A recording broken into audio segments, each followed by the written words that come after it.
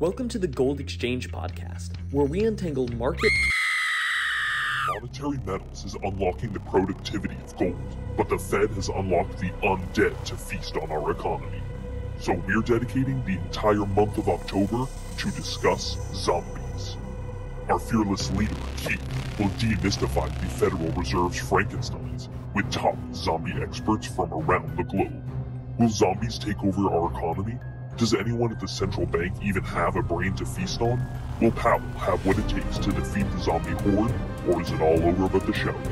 Your only hope to find out is here on the Gold Exchange podcast. Everyone, welcome back to the Gold Exchange podcast. My name is Benjamin Nadelstein. I am joined, as always, by founder and CEO of Monetary Metals, Keith Weiner. Today, we are going to be joined by world famous, or soon to be world famous, researcher Maximilian Göbel. Max, why don't you tell everyone a little bit about yourself, your background, your history, and specifically why we're having you on the podcast this month for our zombie month. Yeah, thanks, Ben. Hey, Keith. Thanks for having me on, first of all. My name is Max. I'm a PhD student in economics. I'm officially enrolled at the University of Lisbon. I'll be graduating by the end of the year. And my research has, over the years, focused on many different things. And one of these are zombies, actually. Why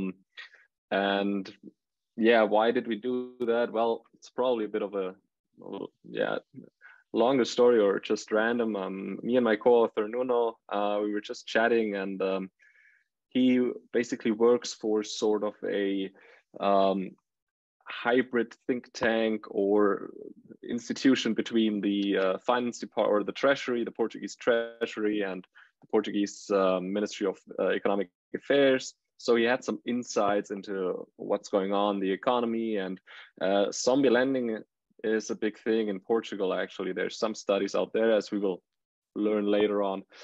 And he brought it up, and I thought, hey, that's cool. That sounds nice. And we have this data on US firms, and that was the beginning of 2021, and COVID hit.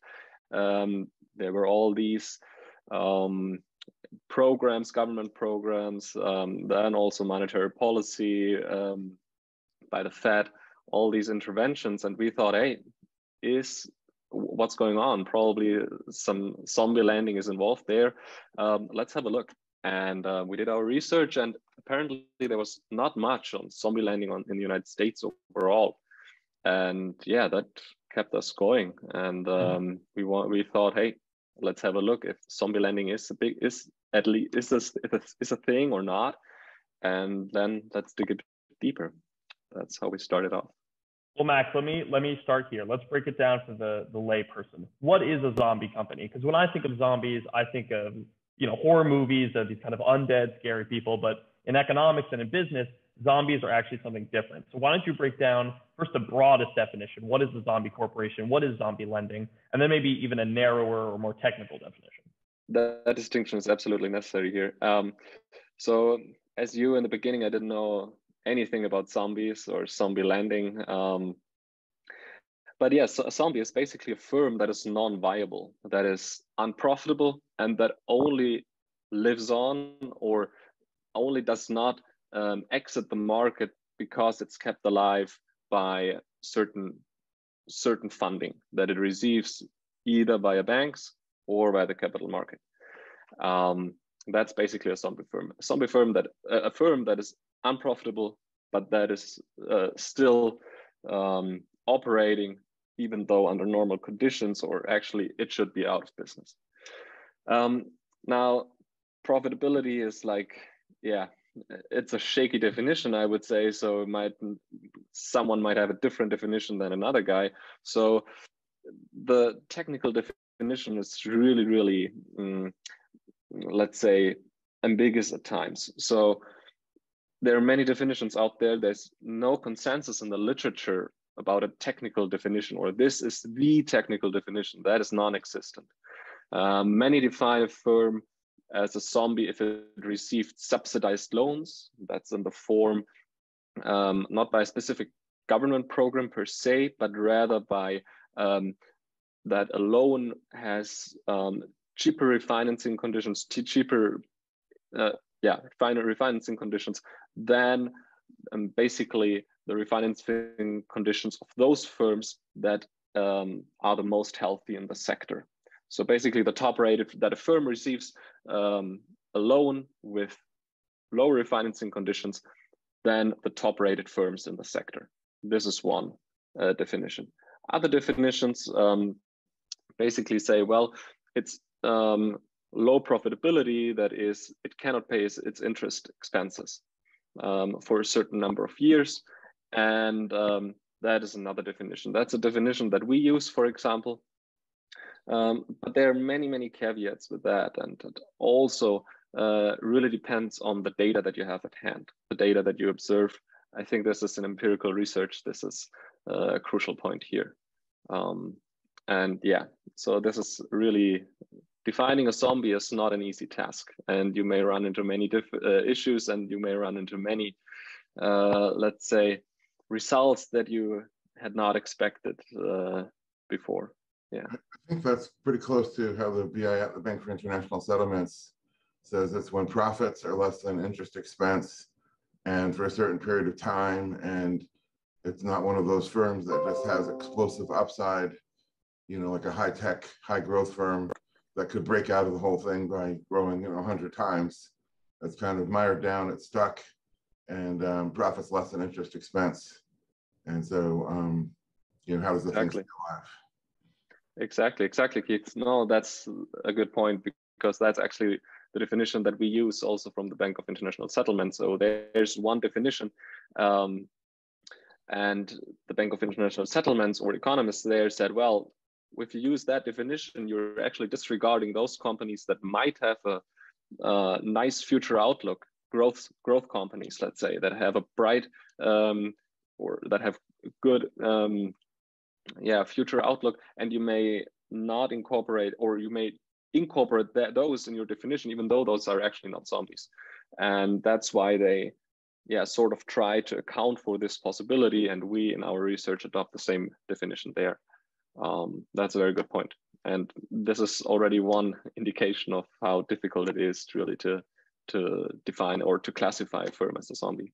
I think there's two things that can be said to that. One, the BIS, on every graph that I've seen when they publish the percentage of zombie corporations, also publishes right overlaid on the same graph. The blue line shows what percentage of zombies are escaping zombie status, or what percentage are stuck in the same status.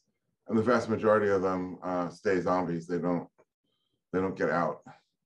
The other comment, just in listening to you talk about the other definition, being that they get a lower rate of capital than healthy companies. The thing I read a lot about is that the interest rate structure has been falling for 4 decades. So one company may get a lower interest rate than another company at the same time, but they're all getting lower interest rates than than companies used to. And there's a subsidy effect, even if there isn't one company subsidized relative to another, the entire interest rate structure has come down. And of course, now they're trying to reverse that, but I think we can talk about that a little bit today, and what that might mean for zombie land. And but I don't want to get too far ahead of ourselves. Yeah. Well, yeah, actually, Max, I had a question there. So let's say, I'm a zombie company, I'm Zombie Corp, and I've really met the real technical definition, the narrow definition, where there's really no hope for growth, and then all of a sudden I have a great windfall. Is it possible to ever recover from zombie status, or is it really, well, once you're a zombie, it's pretty much back to the grave for you? Can zombies ever recover, or is it terminal? Yeah, good question. No, that's actually the case. Again, it depends on the definition that you apply in the beginning. And in our research, we, for example, really try to account for those. So we don't really want to include zombies in the first place that may eventually recover. So we don't want to allow, or in our research, we didn't want to allow for that possibility. Because in the end, if a firm recovers, then lending to that firm might have been justified in the first place. And we were not interested in that.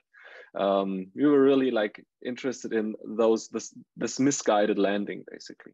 However, the Bank for International Settlements, they really have a lot of research on that, and depending on the definition that they use, there are actually zombies that do recover, and actually not a negligible chunk of zombies recovers. However, if they recover, they're either underperforming relative to non-zombies, so they have lower investment, they have lower profitability, lower employment growth, or they transition again back into zombie status after a while. So they are really not like the rising stars afterwards, after coming out of the zombie status. So they're at the hovering around at the threshold, let's say. Yeah, so they're kind of like these recovering zombie addicts, you know, like there's light at the end of the tunnel maybe, but you know, your liver's permanently damaged, and you know, you might go back to the zombie status. So they're Exactly. permanently weakened. Let me ask you another question. In terms of the zombies and their impact on the rest of the healthy economy, do they have any impact, or you know, can we stay far enough away that they're not going to, you know, feast on the healthy part of the economy? So that's basically the essence of our research that we tried to address. So are there spillover effects of zombie landing on the healthy firms or not? And what we find is actually, so two things on that. Actually, we find there are spillover effects. So in sectors that have higher share of zombie landing, basically healthier firms or healthy firms are negatively impacted. So in terms of productivity, in terms of employment growth, and in terms of investment. However, the effects are not as widespread, I would say, like not as clear cut as they are in other parts of the world. For example, in Europe is a really special case with zombies. So we find spillover effects, but they're not that really prevalent, let's say. And we find these effects only to occur among small and medium-sized enterprises. Not when you look at the whole, we are looking at publicly listed companies, so we're having the CompuStat data sample basically. And when you look at all firms, we don't find any effects. But when we zoom in into the small and medium-sized enterprises, then we find these. So these are basically the victims of the zombie landing. They have to suffer from zombie landing activities. I can talk to that. There's some interesting findings also from other studies by the Bank of International Settlements that also directly speak to the small and medium-sized companies. Keith, how does that jive with the kind of credit gradient idea that you're talking about, where these small and medium-sized companies, they kind of have a harder time getting into this cycle, and the kind of larger companies have this kind of pool of credit that's been tilted their way? Yeah, I was just thinking about that and listening to Max, that obviously, it should be obvious that every resource used by a zombie is therefore not being used by a healthy company. So there is some sort of, you know, economics calls it crowding out or out competing for resources or whatever. You know, every person that is employed, when a zombie is a wealth destroying or wealth consuming enterprise, that may not be a good definition, but that is definitely what it's doing.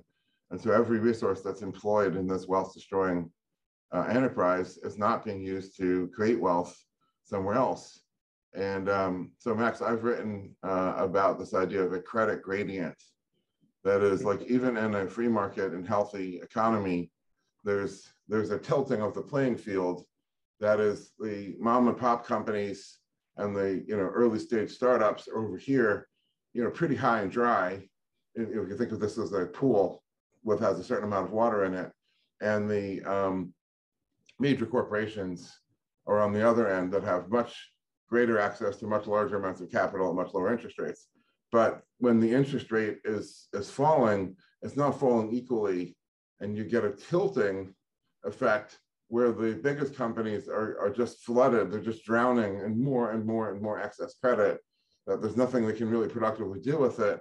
But the early stage companies, the mom and pops, are even more sticking out of the water and just completely dehydrated. And so I think that meshes with what you just said. It's the small to medium, but also in that category, I would put high growth, which is really the future of the economy. right? So take monetary metals, for example. Depending on the metric you use, you might say, oh yeah, standard SME, right? We're 21 employees, we're this, we're that, and we don't quote our revenue publicly, but we'd be pretty solidly within SME, category. But I would really bristle if someone says, oh, a small business like yours, we don't consider ourselves to be the equivalent of, a restaurant, a chain of 3 or 4 restaurants in, the East Valley of Phoenix, or, a small, a motel or whatever. There's something very different about us, which is we have, very high growth potential as a global enterprise. Yeah. But we would be starved of capital the same way, any high growth company would be starved of capital the same way that more conventional SME would be starved. And so, how do you measure that? I don't know if there is a way to measure that kind of spillover. What I can say right now is that, if you read what's coming out of Silicon Valley, the venture capitalists are all telling their portfolio companies that they should, cut their spend and make sure they have 24 months of runway, because you're not getting any more capital. Assume you're not getting any more capital for 24 months. So obviously there are companies that were just planning on going out to raise capital right now, and they're screwed. And there's other companies that are going to do a lot less, impact on the world than they would have and could have, because they're being starved. Is that the area that you want to starve in order to keep feeding some bloated dinosaur, zombie company? Probably not if you sat down and asked that as a policy question, but it's sort of a consequence of, anyways, I didn't mean to monopolize it, but Ben asked a question very near and dear to my heart. Absolutely. I mean, that's the fair point. And we were asked, like, hey, it affects like zombie landing mostly, or you find zombie landing to affect mostly small and medium-sized enterprises. Well, does that really have that huge impact then on the aggregate? And well, in our research, we cannot answer that. But I would just conjecture, or also say that small and medium-sized enterprises are, for example, especially in Germany, the backbone of the economy. And even though in the United States it might be different, I cannot say too much about that, because I don't know that much about that. But I would suggest, or I would say that, well, it may not be overlooked. So there's something going on, and trying to figure out what that impact might be in the end, that's actually something that we would like to see in future research and do ourselves. Like, absolutely, that's the goal, or the next step actually coming up, because I think this is really crucial. It's not the big corporations, it's not the Wall Street basically that runs the economy. It's also much more the small and medium-sized companies that, may not be overlooked. And I think research is also looking into the small and medium-sized enterprises much more in recent years. That's absolutely true. We had a guest on just a couple of months ago. Ben, I don't remember if you were the one who was on the podcast with me, or if it was Ben's colleague Dixon. But we had an economist named Per Byland, who wrote a book called The Seen, the Unseen, and the Unrealized. So everybody, I hope, should be familiar with Bastiat, who wrote about the unseen, that you give a subsidy to this party, and that basically means you're taking away from this party over here. And of course, the government redirects everybody's attention, or misdirects everybody's attention, sleight of hand with a flourish and a flash with a cape, and maybe a little bit of flash powder. And everyone's looking over here. Look how great this is. We've given this person this subsidy.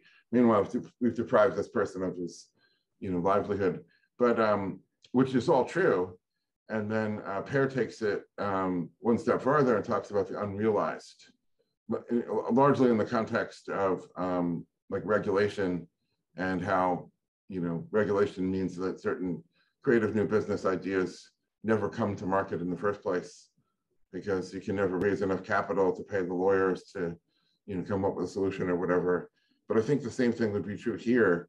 If early stage high growth potential companies are starved, what's the impact on the economy? Well, it doesn't change GDP today in any meaningful percentage of GDP, but that's where your future GDP growth comes from. But how do you, there is no way to measure that, because it's something that by definition doesn't exist, did not come into existence. How do you measure the unrealized? True. if you as an economist can measure that, you should get a Nobel Prize, in my opinion, because that's a hard one. We'll talk to the Nobel Committee, and get Max's award. Well, Max, okay, let me ask about this. We're talking a lot about these kind of dynamics, as the unseen, the unrealized. So I think one of the terms you used in your paper was this kind of market dynamism is dying. Why is that? What about these zombies kind of makes them sticky? I know, Schumpeter might come back from his grave and start haunting us if we don't talk about this.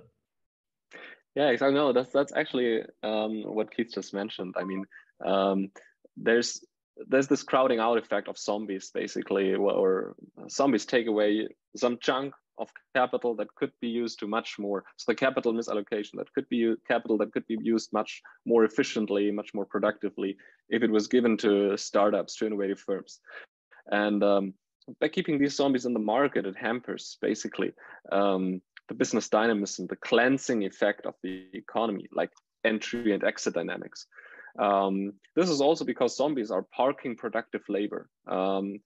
They keep wages basically elevated, slightly elevated relative to the case if they were exiting. There's some short-run benefits of having zombies there. Maybe I can talk to, I don't want to take too much to the front now. Maybe we'll talk about that later. But absolutely, there are these long run costs then to that.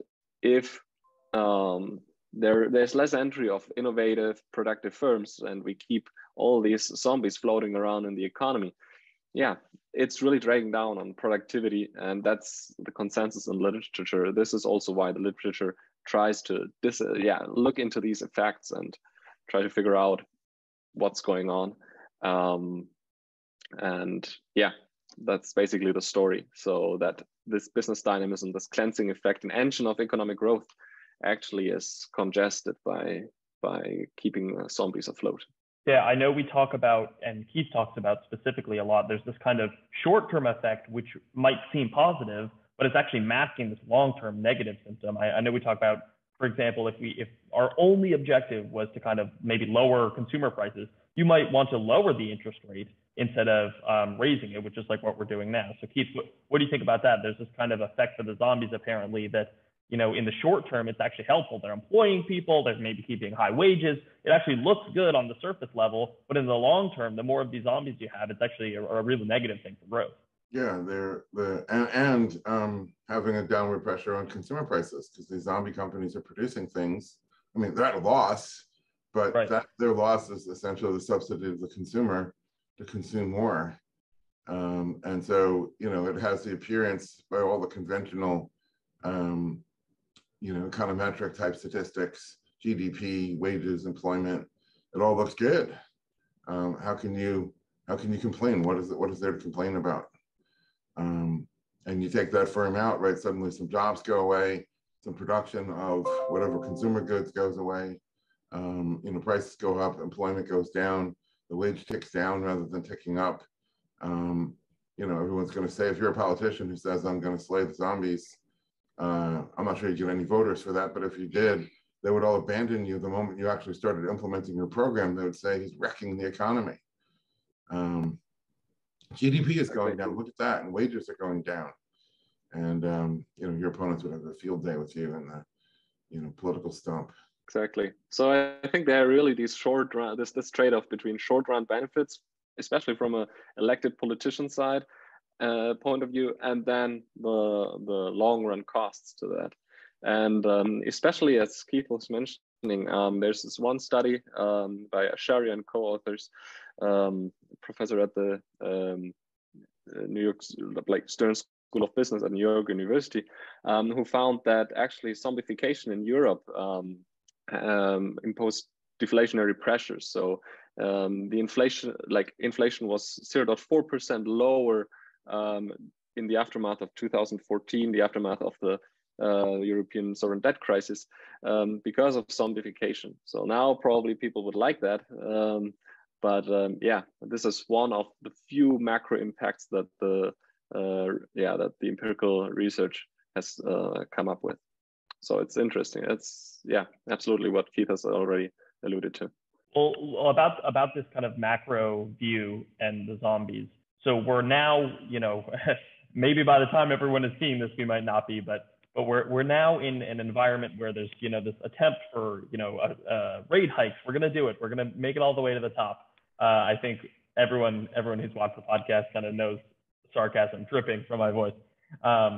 We've kind of discussed why we think this dynamic, this falling interest rate dynamic, will have to continue. But Keith, so now let's talk about in the short term right now. We're in this raising of rate environment. What is this going to do to, let alone zombie companies, but what about even the healthy parts of the economy, this kind of rising rate environment? What are we looking at? I mean, I know we're not allowed to say the word recession here, so maybe we're in a banana. Well, we're not exactly sure what's going on in the economy. Speaking of, things that are hard to define. But so what is the effect of rising rates? And Max, what do you think might be the rising effects on zombies? Obviously, I mean, it's the definition of zombie is a company whose profits are less than their interest expense. And maybe less obvious, but most companies are borrowing pretty short term, and they plan on rolling the liabilities. I'm sure a bit longer after 2008, because they kind of got burned by that. There's a lot of borrowing short to finance long assets, and not just in the banking sector, which means that as interest rates are going up, their interest expense is going up. Zombie is profits less than interest expense. What happens to all the companies who had profits greater than interest expense, but not by a very large amount, only by a small amount? And now interest expense goes up a lot. Well, suddenly the water line has moved up, and now they're suddenly drowning, they're underwater. We keep hiking interest rates and bringing more and more firms under the zombie threshold. That would be the first thought that comes to my mind. What do you think, Max? Yeah, absolutely. I mean, these are the dynamics that I think will play out. I think that also the Fed tries to play out, just to bring inflation down. They want to tighten financial conditions, and that's the way the playbook works. And unfortunately, some firms will suffer from that. But I think, as hard as it sounds, but that's the cleansing mechanism that has been hampered for quite a while, especially after the Great Recession, I would say, and that now probably gets going again. And in the long term, that may just in the long term or mid to long term, that may give us more productivity. And especially the discussion in the US, I guess, is right now very hot about the productivity slowdown over the recent decades. And maybe now this cleansing mechanism, as hard as it might be for many people, will actually have some long-term benefits. Yeah, if you could wipe out the zombies, and then return to a higher rate of interest that savers could actually save. But the question is, can higher interest rates, just selectively target the zombies and leave everything out like a neutron bomb? You just press this button and magically this one's dead and this one's dead. But these. Can you do that if you're the Fed and you just have one knob? Yeah, right. No, that's hard to believe. Absolutely. Like, I mean, your friend has a mosquito buzzing around and lands on his head, and the only thing you have is a 15-pound sledgehammer. Sure. Yeah, there will be some casualties that are that you try to avoid, but. Yeah, I mean, there will be some that fall victim to that interest rate hike. Absolutely. But yeah, in the end, unfortunately, I think there's just no other way to get the current problem of very high inflation rates under control. I think the US learned that the hard way, like in the 80s. So yeah, unfortunately, history sometimes may repeat itself. So yeah.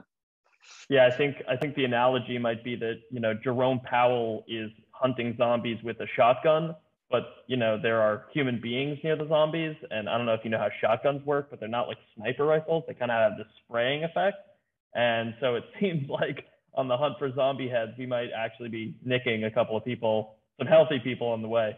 So it seems, you mentioned this kind of playbook. They really have no choices. And Keith, you mentioned, the Fed just kind of has this one knob, and it's not really accurate. It's just kind of this one signal that they can send to markets, and with these one meetings or these one pronouncements, the entire economy can kind of shift from healthy to unhealthy. The water line can go from still breathing, but, you know, almost under to, you know, way under and drowning.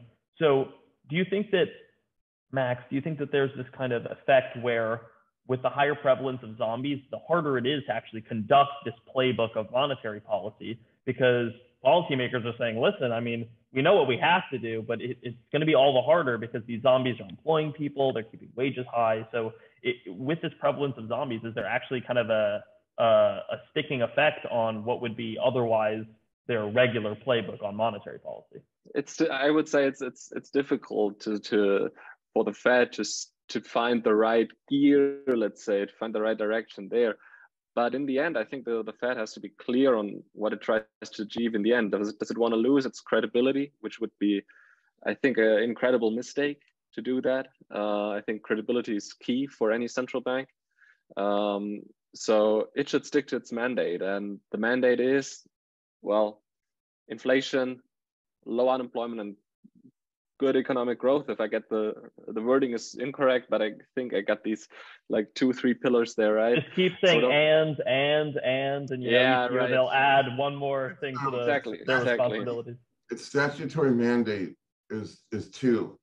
It's stable purchasing power of the money, which they define as a relentless chronic 2% inflation. So George Orwell would be either proud or angry, depending on your perspective. And the other is full employment. They don't have any kind of GDP or growth mandate, but they have a full employment mandate and a price stability mandate. Right, which might, I mean, maybe keeping that in mind, maybe zombies are a problem for them. But again, when we talk about this kind of short-term and long-term dynamics, actually maybe zombies aren't that much of a problem for them, right? Like in the short term, the things that they're concerned with, you know, zombies don't actually hurt. They might even help. Max, but I want to ask you something, because I was reading your papers and I found this very interesting, and I want to get Keith's take on it.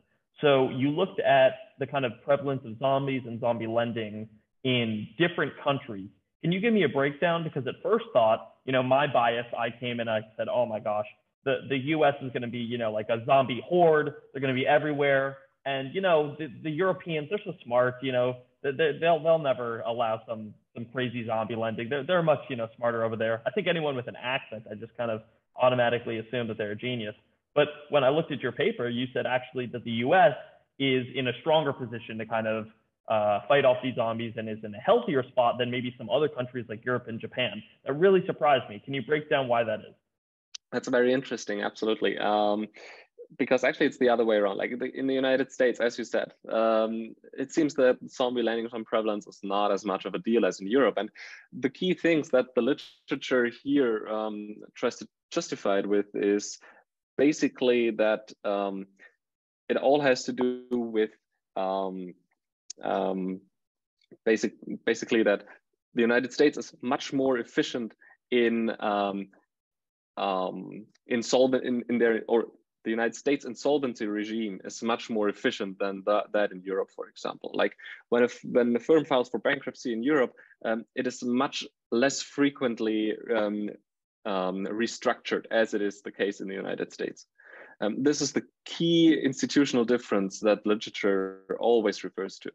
Another thing is that probably in some way that the incentives for banks are different, to lend to firms are a bit different, are probably much more misaligned in Europe than they are in the United States. So this relationship lending, evergreening, even though there's recently, especially from the Fed, some research coming out that evergreening is actually quite a big problem also in the United States. But most of the research has that basically linked to zombie lending in Europe. So the basic differences, I would say, are institutional differences, much more efficient insolvency regime in the United States, and probably some misaligned incentives in terms of bank lending in Europe. So that's the case. Now, how about, and I was going to add to that, how about the freedom to lay off unneeded labor? If you can't lay off, then you could be a zombie, but if you could actually lay off those 1,000 people that are not really producing in that one division or one factory that's subpar, then you could avoid being a zombie by, you know, restructuring long before you get to bankruptcy, restructure the business Yeah, true.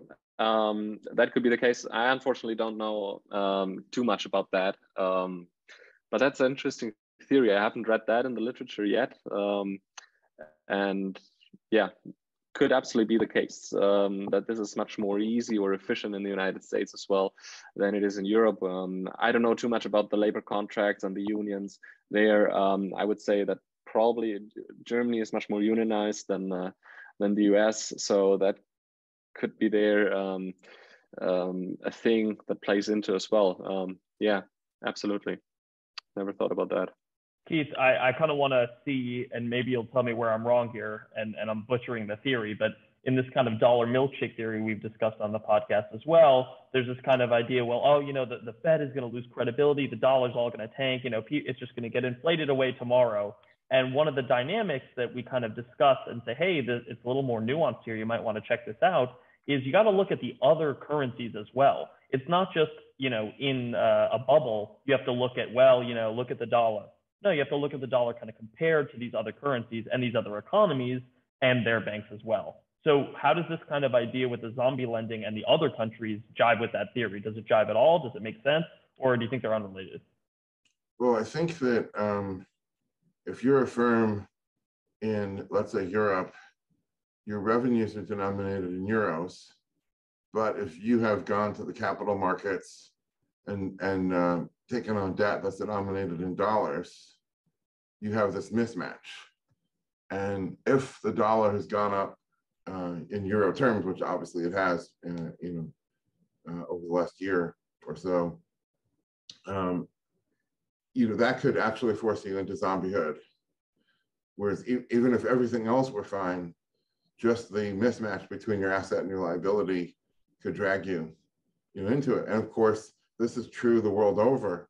It's very often the liability is denominated in dollars because it's a richer, deeper, more liquid capital pool than in any other currency.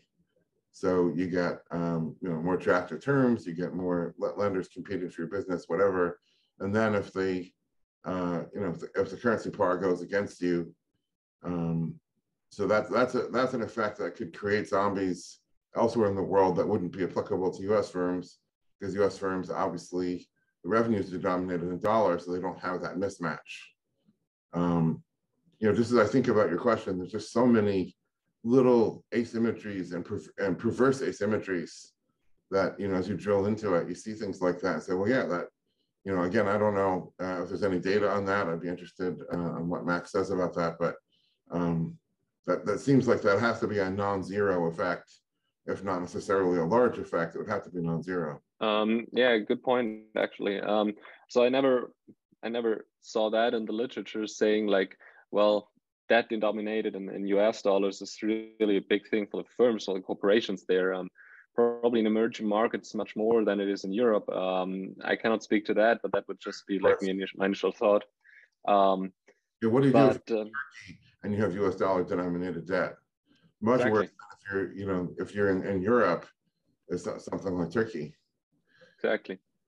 Yeah, that would, I think, like emerging markets, as you say, then also Turkey, for example. I think there are many unknown zombies down there. Yeah, for Europe, it's just as you said, Ben. Yeah, we were really surprised that there are so many zombies in Europe. Yeah, I think it's just institutional business. It's also institutional differences. Then you have to distinguish between bank-based system and a capital markets based system, meaning that more corporations go to the capital markets in the United States probably than, and in Europe they are much more bank dependent, for example. So there might be some differences coming from there also. But yeah, it's really there are many factors that play into, and as you were just saying, like the currency, especially for emerging market economies, could also be a big factor there. Absolutely. Well, I want to ask you a question kind of based on your answer there. Said, listen, like you never know, there might be some hidden zombies lurking in all these other countries. So let's talk about the actual state of the research. So are there tons of people researching zombies? Is this like the new hot topic? Is it just you and Nuno kind of out there with a sword investigating with a flashlight, kind of going through the cobwebs? And let's also talk about the Federal Reserve. Are they worried about zombies? Are they kind of doing a hand waving? Is this a new phenomenon for them? Are they like, oh, we've got this under control? Kind of give us an overview of the state of the research. So this is actually something I have been wondering all along. But my impression really is that most studies, first of all, have only come out recently or have been published recently, like starting 2018, 19, now 20, 21, 22, more and more studies coming out, mostly, however, on the European case. So Europe is much more researched than, let's say, other parts. The seminal paper was actually in Japan, or coming from Japan. People were looking at the case of Japan there, the last decade. That started it all off, but that was already in 2008. And then it took like researchers like 10 years to pick up on that for the European case, but it made sense. The European sovereign debt crisis started, so people started to get interested in all that. Now, in terms of the United States, as you already said, there's not much research on that. That was also what kept us going. But yeah, the Federal Reserve thinks about it in much more than it seems to appear when you look at the literature, for example. So there's one study out there that really looks at zombie lending. We're basically like coming out at the same time, but we have to admit that those guys, the economists from the Fed, were the first to really address that, even though it was probably only a couple of months. First, but yeah, first is the worst, Yeah, we have a saying here, first is the worst, second is the best. So actually, and that's a research term, that's technical. So you guys are doing great. Well, thanks, Ben. No, I don't want to take the credit for that. It's just, it's just interesting also to keep that exchange with the Federal Reserve. I think there's some very interesting insights that we can gain from that. But overall, the Federal Reserve really looks into it. But my impression is, and that, yeah, and also what I had a few conversations with some people at the Fed, and they were saying we're looking into it. But overall, the reception actually is that it's not a big deal in the United States. So prevalence is not much, as we found, as the other study by the Fed found. It's not really of a big deal.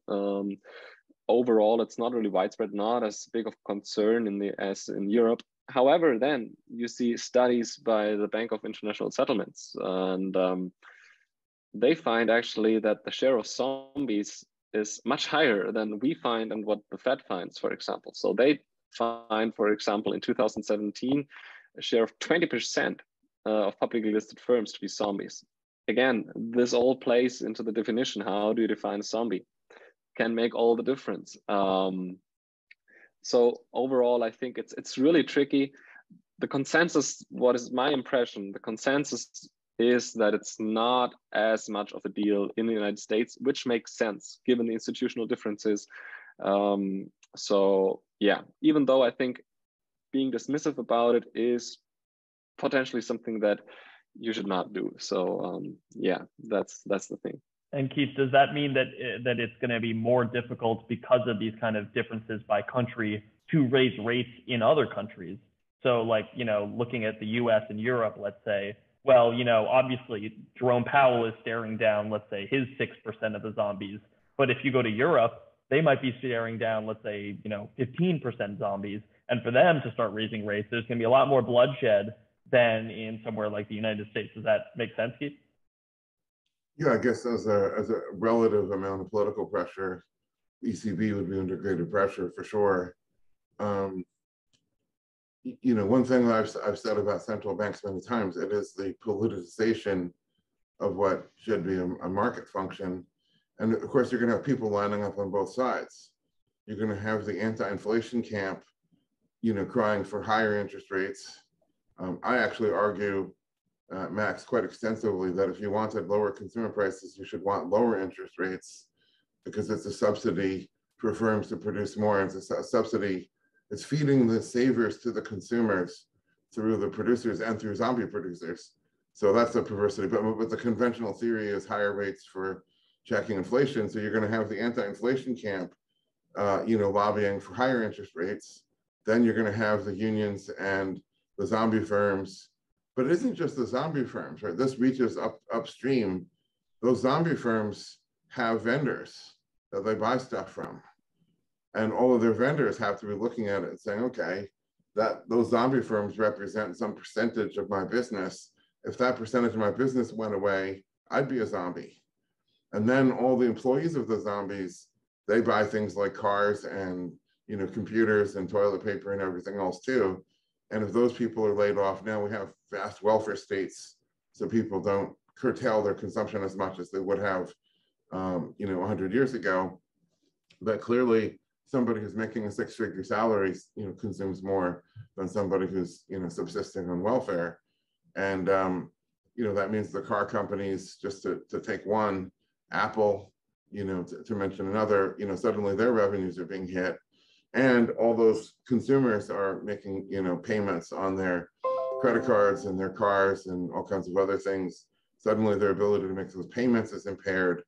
And then the wave of I guess, dragging companies into insolvency, just spreads.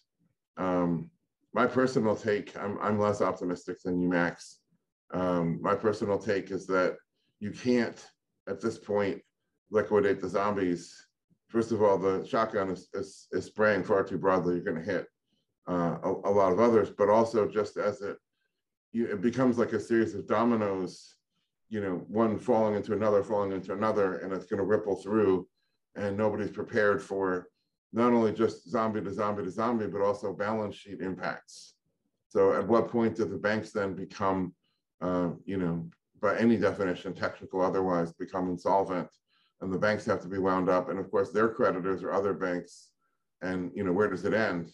There's going to be a mass insolvency if they really are serious about, rising interest rates. Look what happened when they tried to hike rates in 2005.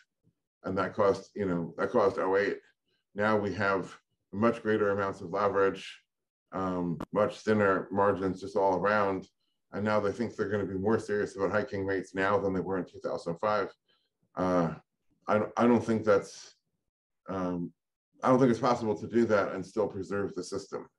I think something breaks in a very fundamental way. So as soon as that, heat starts to reach, the Fed and the ECB in a way that they feel it, then, they're going to reverse course, and it's only really a matter of when. That's my view on it. Yeah, no, that's very interesting. And absolutely, this is the thing that when I get the question about the research that we did, well, it affects only small, medium-sized enterprises as well. Is that really of a big impact? Well, with the supply chain troubles that we've experienced all along over the last 2 years, let's say, you don't know. I mean, you don't know how that will spill over, what the knock-on effects will be, as you were just describing. So, yeah, it's a tricky question. It's a tricky thing, and I think, being dismissive about it would be here's a very interesting a thing I would not recommend. Very interesting data point for what percentage of something is something else. And so I've seen the statistic going around that you may have seen it as well, that the German economy takes $20 billion in natural gas and turns that into $2 trillion worth of productive output. So what percentage is natural gas to the whole thing? Well, you could say that's 1%. But is that really 1%? What if you turn off that natural gas? Well, we're conducting that experiment live right now in the German laboratory. You turn that off, you find out it's not actually 1%. It's, in a way, it's 100%. Right. And so, exactly. Call that statistical anomaly, call that statistical methods, problems. But I think these things are much more significant than proportion. The same thing we see in California, huge food producing region in California's Central Valley. And I've seen so many people, the environmentalists are against irrigation, pumping water for farming. And they say that it's only, it's a similar thing. It's only 1% or 2% of California's economy. How important is it? Well, if you turn off all that food production, you're going to find out just how important it was after you've destroyed it. And I think the same thing, and of course people say, well, Keith, are you saying that we should keep feeding the zombies? No, I'm not saying that. So you may appreciate this as I presume a native speaker of German. I gave a talk in Vienna a couple of months ago, and the title of the talk was Zuzwang. That they're in this, about the Fed and the ECB, they're in this position, and either move they want to make, they lose. There is no winning move. Absolutely. Yeah. If they were cutting interest rates, we could talk about the pathologies and the damage and the harm they're inflicting and everything else. If they're hiking rates, we can talk about a different set of pathologies and a different set of harms. Either way, Yeah, I don't want to be in the seat of Jerome Powell right now. Absolutely. I think, I think this is a great way to kind of keep these great researchers always, employed. Because if we lower the interest rate, there's more zombies. We got to discuss, oh my God, look, the growing horde of zombies. But if we start rising rates, then, oh my gosh, we're going to destroy these zombies. It's going to have an effect on the economy. So it sounds like your job prospects in the future are pretty well secured. Keith, I have a quick question for you. So we talk about the Fed as the kind of politicization of credit. Do you think there's a hypothetical scenario where in a free market with kind of this open credit that you could have zombie companies, or is it just only this kind of weird symptom of the late stage central banking that we're in? The only thing I can say is imagine that there's no such thing as a bailout. There's no such thing as a government sponsored enterprise that would guarantee a loan. There's no such thing as a central bank lender of last resort. If you lend your money, you lend your gold. I want to put it in that context for a minute. You lend your gold to somebody. The only way you're going to get it back is if that somebody repays it. Would you lend your gold to a company who's proven that its profits are less than its interest expense? I don't think that would be happening. People tend to be conservative when it comes to, Milton Friedman talks about this, and I'm no fan of Milton Friedman, but he's talking about it in the context of spending, but the same thing would be true in lending. You get a completely different kind of, I think he used the word efficiency, when somebody is making a decision to spend, or in this case, lend his own money, versus a disinterested bureaucrat making a decision to spend somebody else's money on someone else, or in this case, lend party A's money to party B. If it's a bureaucrat making that decision, then how much does he really care about the long-term, damaging effects of that relative to the short-term, political boost to his career? And, Max referred to that earlier, in a conversation as well. So I don't think this would exist in a free market. I think this is entirely on them. Of course, capitalism would be blamed in the end. Capitalism fault. Greed caused 2008. Greed is going to cause whatever, 2022 or 2023, whenever the big blow up is. Oh, that was greed. That was banksters. That was this. That was that. Keith, you forgot inflation is right now being caused, of course, by the greedy corporations. Corporate greed. That's right. That's right. Well, okay, Max, Keith, we're kind of heading towards the end here. I want to ask both of you a question. So let's put the numbers at 6% of zombification in the US. Do you think, let's start with Max, that number is going to increase in the next 5 years, or it is going to decrease in the next 5 years? So I presume that the Federal Reserve will stick to its goal until the job is done, as Jerome Powell said. We'll keep raising rates, and I think that will drive many, many firms out of business. It will also discipline banks even more to be cautious to whom to lend. So this relationship lending, I think, and evergreening will also decline. So I think there will be less zombies flying around, even though more firms might get below the threshold, might get below the threshold of the definition now in that sense. But I think overall, let's say after, if a recession occurs, or if the banana occurs and we go out of it, I think there will be less zombies flying around afterwards. And in the end, it will be much more beneficial for overall growth and productivity. That's just my take. Some people might say, yeah, that guy's crazy, got it all wrong. Yeah, I would be happy for a discussion about that. And probably Keith now destroys me like right away. All right, Keith, you're up. Get the zombie flying. Not destroy, but I'm less optimistic for For starters, I think higher rates drag a disproportionate number of companies under.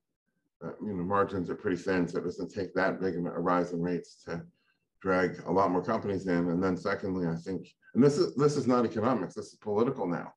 And I always say in my economic writings that I don't really know what the politicians are going to do next. I don't think anybody else does either, but I certainly don't. But this is a political calculus. Is Jay Powell going to continue to stay the course, or is he going to flinch? And as you were saying that, Max, about he said he's going to stay the course and do whatever it takes until the job is done.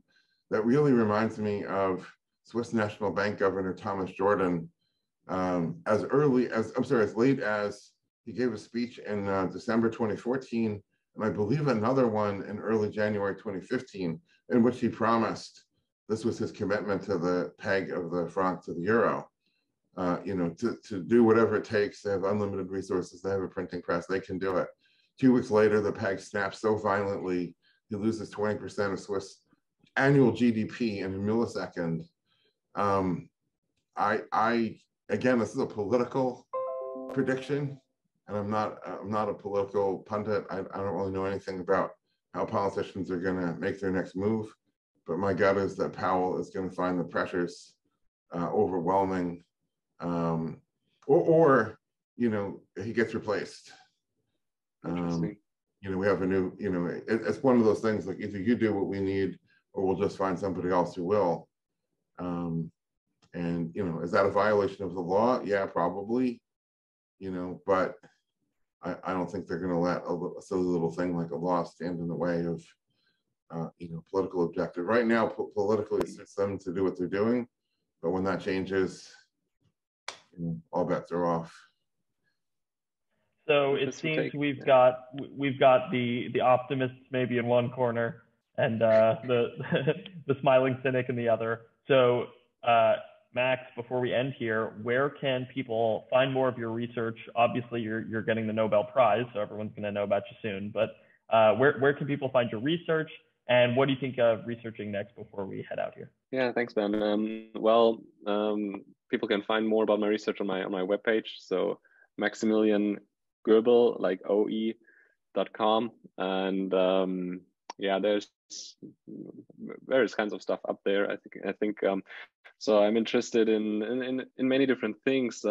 Recently, mostly in machine learning. Actually, I think it's a very exciting topic. I'm not really proficient, but I'm just fascinated by the stuff that is possible with working with that machinery. Let's say with these statistical tools. Very fascinating. And in terms of what I'm going to do next, or what I intend to do next, try to incorporate machine learning here a bit into the research probably, but especially like what also some economists at the Fed have suggested to us, to look into potential spillovers and knock-on effects that are occurring, how the input-output dynamics basically play a role here in zombification. Suppliers, supply and demand, like or which are the suppliers of zombies, which are then those that need zombies as suppliers, and all that downstream, upstream dynamics here. I think this is really crucial to, in the end, get a sense what zombification or zombie landing is really, if it's really hurting the economy, what the effect is.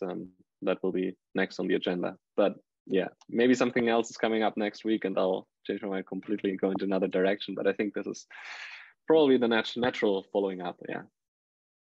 All right. Well, Max, thanks so much for coming on. Obviously, with the rise of the zombies, we're going to have you back to see if the optimists or the pessimists won.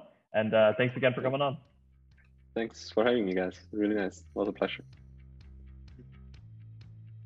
This episode was brought to you by Monetary Metals. Monetary Metals is a different kind of gold company. Others buy and sell gold. Monetary Metals operates the Gold Yield Marketplace, a platform of products that offer a yield on gold paid in gold to investors and institutions, and are gold financing simplified, reliable financing denominated in gold with a built-in hedge for gold-using and gold-producing businesses. To learn more, visit www.monetary-metals.com. See you next time.